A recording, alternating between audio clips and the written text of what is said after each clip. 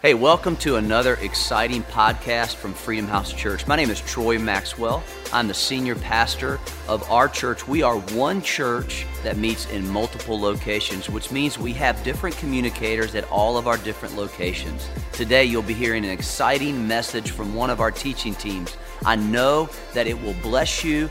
You will walk away changed, so enjoy this message. And come on, give God some praise right where you are. God is so good. Glad to be with you. My name is Troy Maxwell, and I am the senior pastor of Freedom House Church. And I was just thinking about this today. You know, this is our Good Friday service, and this is the first time we've ever done anything like this. And I was driving, and honestly, I miss you guys so much. I miss just being around you. I miss hanging out. So right now, can I just give you a big virtual hug right where you are? I know some of you don't attend Freedom House Church. You're just kind of hanging out with us. That's okay. That's all right. Don't get nervous. I'm still socially distancing myself. I just want to give you a big virtual hug and tell you how much I care about you. Freedom House, those of you that are part of our church, thank you so much for all that you're doing and all that you're doing in the community. We have some great things that are going on. This weekend, we're celebrating Easter. We have services that are continue on Saturday and then all day Sunday. Make sure you invite some friends. My challenge is to invite 10 people, 10 friends to our Easter services this weekend. Get on social media, maybe knock on their door, your neighbor, and then run away and yell at them, hey, come to Easter service. I'll meet you online, whatever it works for you. So I was thinking about Good Friday, and I've always thought this question, what was so good about Good Friday? I mean, if you just kind of put yourself 2,000 years ago, I mean, this has been celebrated for over 2,000 years, Good Friday. Now, we know that it was the death of Jesus Christ, but what was so good about it? I mean, why do they call it Good Friday? Jesus was betrayed by his closest friend. He was arrested falsely accused by all of the people around him, all of the religious people around him. He was beaten brutally. He was flogged. He was whipped with a cat of nine tails, whips with pieces of shards of glass and metal were on it, and they tore his skin to pieces. He was thrown and yelled at, ridiculed. Then he was put on a cross, nails put in his hand and his feet, hung publicly for everybody to see. I mean, what was so good about it? Why do they call it Good Friday? What was so good about Good Friday? I looked it up just to, Googled it. That's what you do, try to figure out why did they call it Good Friday? There's probably over 50 different reasons why they call it Good Friday.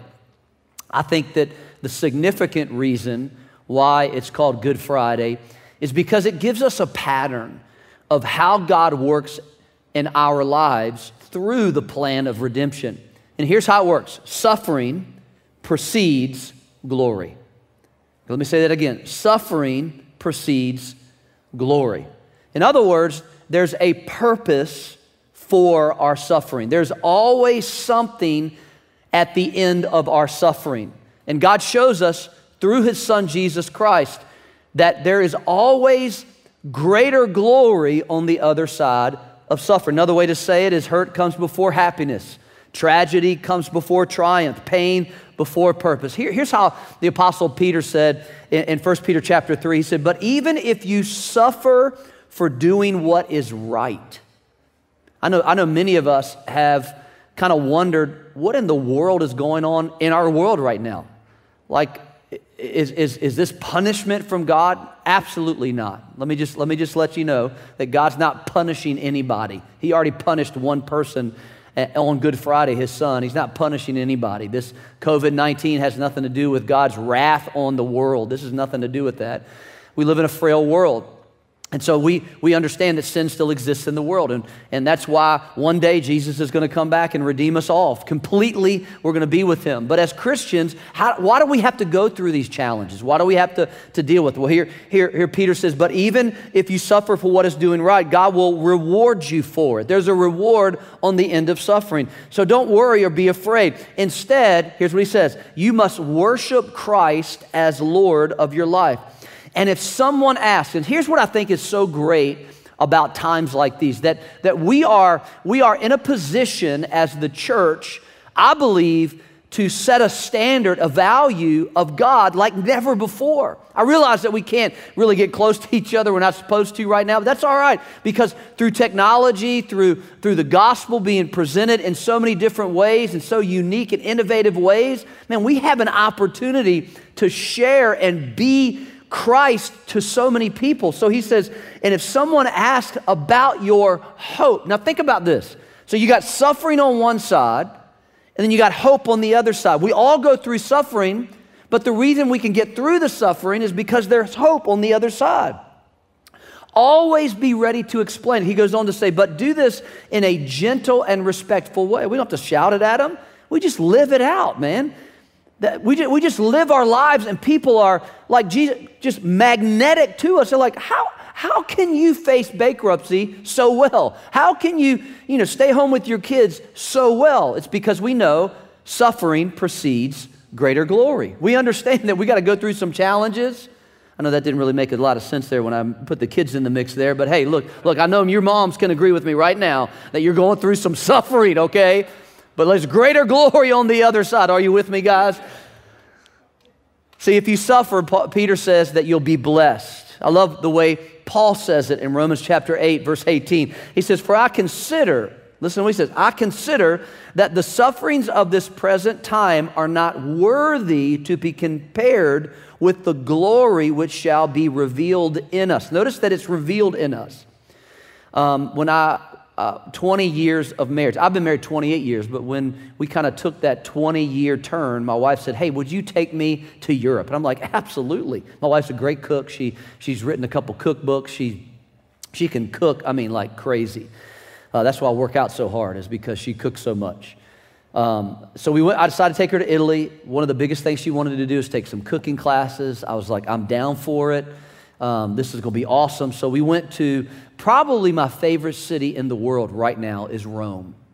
I know some of you have been all over the world. There's other cities that are, I don't know what it is. Rome was so awesome because I didn't take a map with me. I just walked, and you just bump into history. You walking down the road, and then there's a tunnel, history. You walk down, there's a fountain, built in like 500 BC. Just crazy stuff happening in Rome. So we went to the Colosseum, the Roman Colosseum, where they would have all these Christians who were killed for entertainment for the Romans.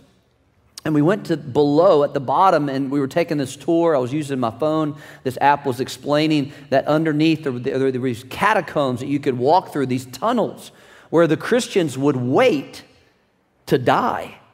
They had already been tortured. They had already been beaten. Horrible conditions. And as they would wait, they would, with their, just torn fingers, ripped to shreds, they would scratch out with what was left of the fingernail a little anchor in the side of the wall, because it meant hope. It was the anchor of their soul was hope. Look, they were getting ready to suffer death, but they knew that on the other side was greater glory. Could it be that we're being challenged right now so that we could appreciate and understand how great the glory of God can be in our lives? I believe that there's a pattern that always happens. And it's like this weekend that we're celebrating. There's Good Friday. Follow me here. There's Good Friday, suffering. There's Silent Saturday. Nothing happens on Saturday. There's really not a whole lot in the Bible about Saturday. Why? Because it's silent. And that's what happens a lot of times in our life. We go through the suffering, we start crying out to God, and then we don't hear anything. Now, here's what I know. I know God's working. I know He's doing some stuff in the background. We don't see it. We don't feel it. We don't hear it. But things are happening. God's moving. He's getting us ready for Resurrection Sunday, for the sun to rise. So there's suffering, there's silence, and then there's the S-O-N rise, the sunrise. And so this is the pattern that works in our life. So whatever you're dealing with, I think there's prophetic significance to this, and I also think there's personal significance for you and I. Jesus made it, he said it this way in John chapter 12, verse 32. He says, and if I am lifted up from the earth, if I am crucified, if I am put up in front, will draw all peoples to myself. See, I think this answers the question of the reality of God. A lot of people ask that question, well, if God's so good, why do people suffer? Why do we have to have all this suffering? Well, because there's a purpose in it. There's a reason. On the other side of suffering is greater glory. Now, I know in the church, especially the American church, we don't like to talk about suffering, but the truth is that we got people that go, I've been through some stuff, you've been through some stuff. And we don't just faith it away. No, we use it as a testimony to reach people, because when we can etch in our hearts that little anchor and realize that there's hope on the other side of our suffering, man, people are drawn to us and they go, how can you make it through a divorce? How can you make it through a bankruptcy? How can you make it through losing your job? And you can say, because I have hope in Jesus Christ. That is the good news, that Sunday always comes after Friday. So how do we process this? How do we make it through the challenges? Well, I don't know if you know this or not, but Jesus made 7 statements while he was suffering on the cross. I mean, he was like hanging there on the cross between 2 thieves, and he was basically letting us know how to process our suffering. I want to go through these real quickly because I think they'll help us in understanding, because not only is there this personal significance, but also a prophetic significance to it. The first thing that he said, number 1, is that he said, Father, forgive them, for they know not what they do. See, the first thing that came out of Jesus' mouth as he's suffering is that you're forgiven. We're forgiven. The sins of the world, past, present, and future, have been completely washed away. Now think about this for a second. If you're questioning the existence of God, why would God, through redemption, offer forgiveness if there's nothing next? I'm just saying, I think there's an importance to understand that if God's going to forgive you for something, then there must be something to forgive you for. There must be something on the other side of that forgiveness. The second thing that Jesus says, he says, truly I say to you, today you will be with me in paradise. Humanity was represented on both sides of Jesus. One part of humanity denies who Christ is. The other part of humanity realizes that they need a Savior. And so Jesus turns to the realization that he is wanted and needed. And he says, listen, today you will be with me in a place called heaven. You will be with me in paradise. You know what that means to you and me? That on the other side of suffering, there's a greater place. There's a promise that's awaiting you and me. Number 3, he says, woman, behold your son. He's speaking to John, the Revelator, and he says, listen, I want you to take care of my mom. Why did he say this? Because family is important to God.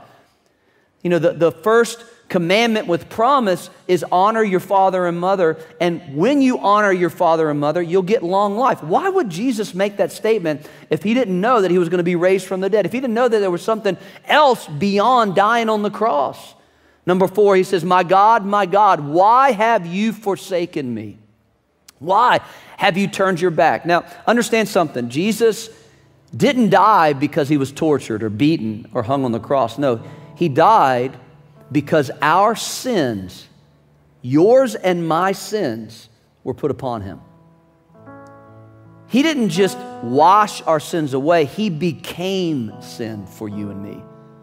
And as a result, God turned his back on him one time. Why? So he would never have to turn his back on humanity again. God will never leave you nor forsake you. He'll never walk away. There is nothing, listen to me. There is nothing you have done in your life, nothing you can do in your life. God will always be there with open arms for you. Always be there. Fifth thing that he says, I thirst. Why did he say I thirst? He was prophetically fulfilling something, but also letting us know that there's an emptying that's required of us when we come to the cross. We have to lay everything down in order to pick up the living water that God provides for us. Number 6, he says, it is finished. This is my favorite part. It is finished. He screamed out, it is finished.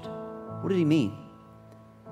He meant everything for the authority that you and I can walk in has been completed. He would then go down into hell, take the keys back from the enemy, so that you and I can stand in a position of authority, knowing that when we pray in Jesus' name, things happen. Angels are sent. God listens because it's finished. We now have authority over the enemy. It's completed. Everything is done. And then the last thing that he says, the seventh thing that he says, Father, into your hands I commit my spirit. See, Jesus did all of this voluntarily. He didn't do it because he had to. He did it because he wanted to. God came from the beginning of the Bible, Genesis, leading all the way up to the moment that Jesus would die on the cross. Everything was set to a plan. Suffering precedes glory. God was setting up a moment so that Jesus would voluntarily give his life. He voluntarily lived to be as a human. He voluntarily submitted himself. He could have stopped it at any moment, but he didn't.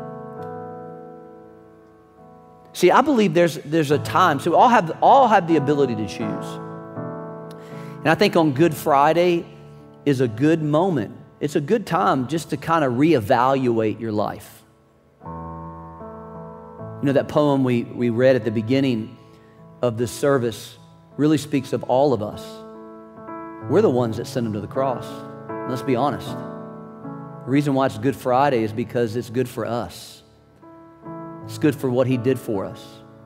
I think it's a good time to reevaluate your family. I think it's a good time to reevaluate your relationships, to reevaluate your heart. Are you right with God? I mean, look, be honest right now. Quit playing the religious games, the good Christian games, and say, God, I really want you in my life. I can't think of a better time than right now to reevaluate your conversations, to reevaluate your marriage. Dads, to reevaluate your role as a father in the home. Moms, to reevaluate your role as a mom in the home. Leaders, to reevaluate your position in the church. To look at your life. And if there's anything of excess on Good Friday, is just lay it at the foot of the cross and just walk away from it. So, Father, we just come before you today, and we're so thankful for what you did on the cross for us 2,000 years ago. We're so grateful. Why is it called good? Because it's good for us. It's good for me, because it sure wasn't good for you. Thank you, Jesus, for sacrificing for you and me. Thank you, Jesus, for dying on the cross for us. Thank you, Jesus, for becoming sin so I wouldn't have to ever face it again. In Jesus' name we pray. And everybody said, amen. Let's worship together one more time.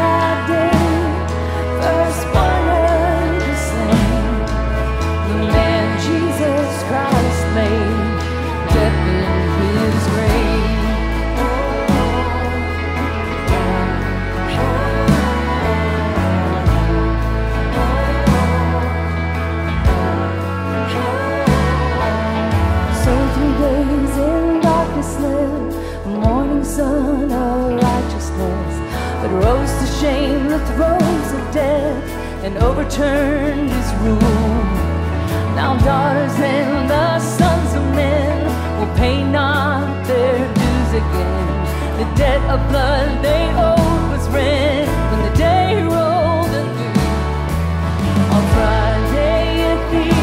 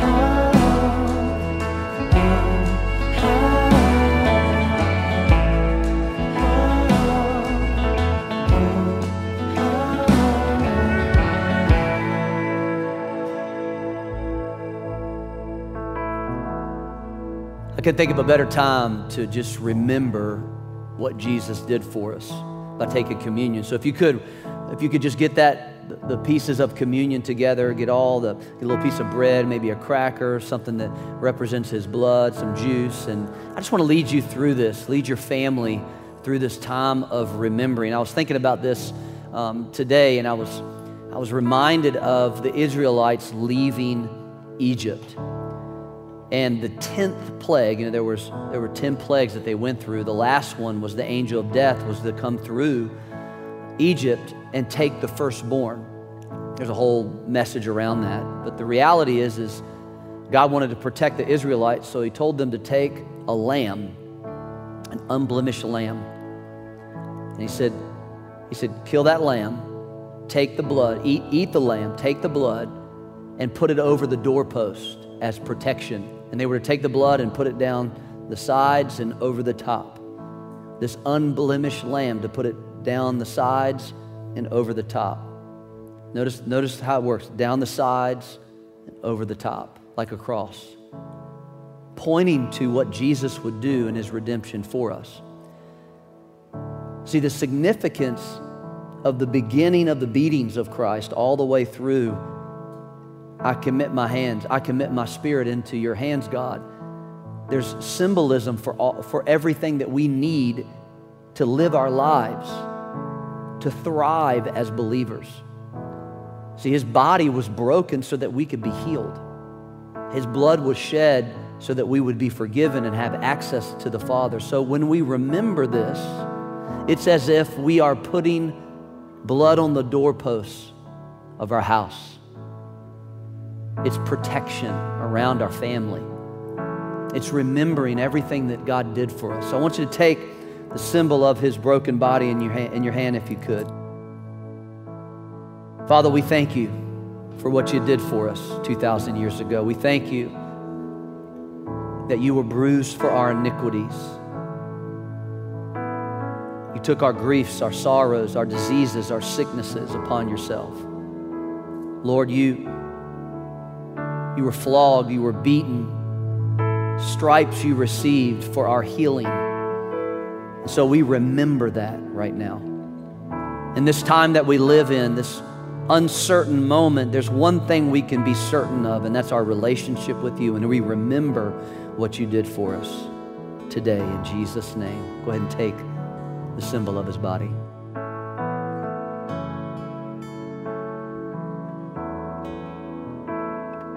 The blood is so significant. You know, when Jesus breathed his last breath, the Bible says the veil of the temple was torn from top to bottom. That way man could never take credit for God being released into the world, for us having access into the presence of God. And it's because of the shed blood of Jesus Christ that you and I now have access right to God. I mean, we can talk to God anytime we want. That's pretty incredible. And the most incredible part is he'll talk back to us.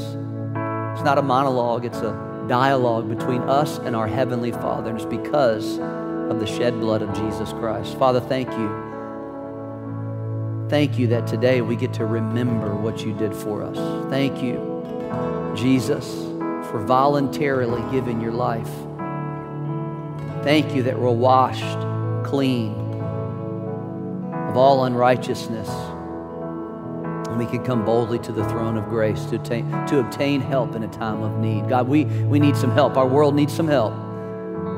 God, thank you for putting us on the front lines as Christians, as believers. God, let us be the ones who lead the way into hope in Jesus' name. And everybody said amen. Just go ahead and receive that. And if you could, just close your eyes and just put your hand on your heart and just allow the presence of God just to come and minister to you right now. Let's just sing this one last time. His love chases us down. His love is so awesome. Just sing it out.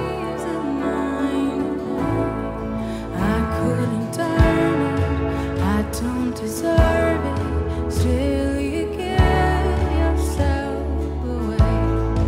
Oh, the overwhelming, never-ending grace.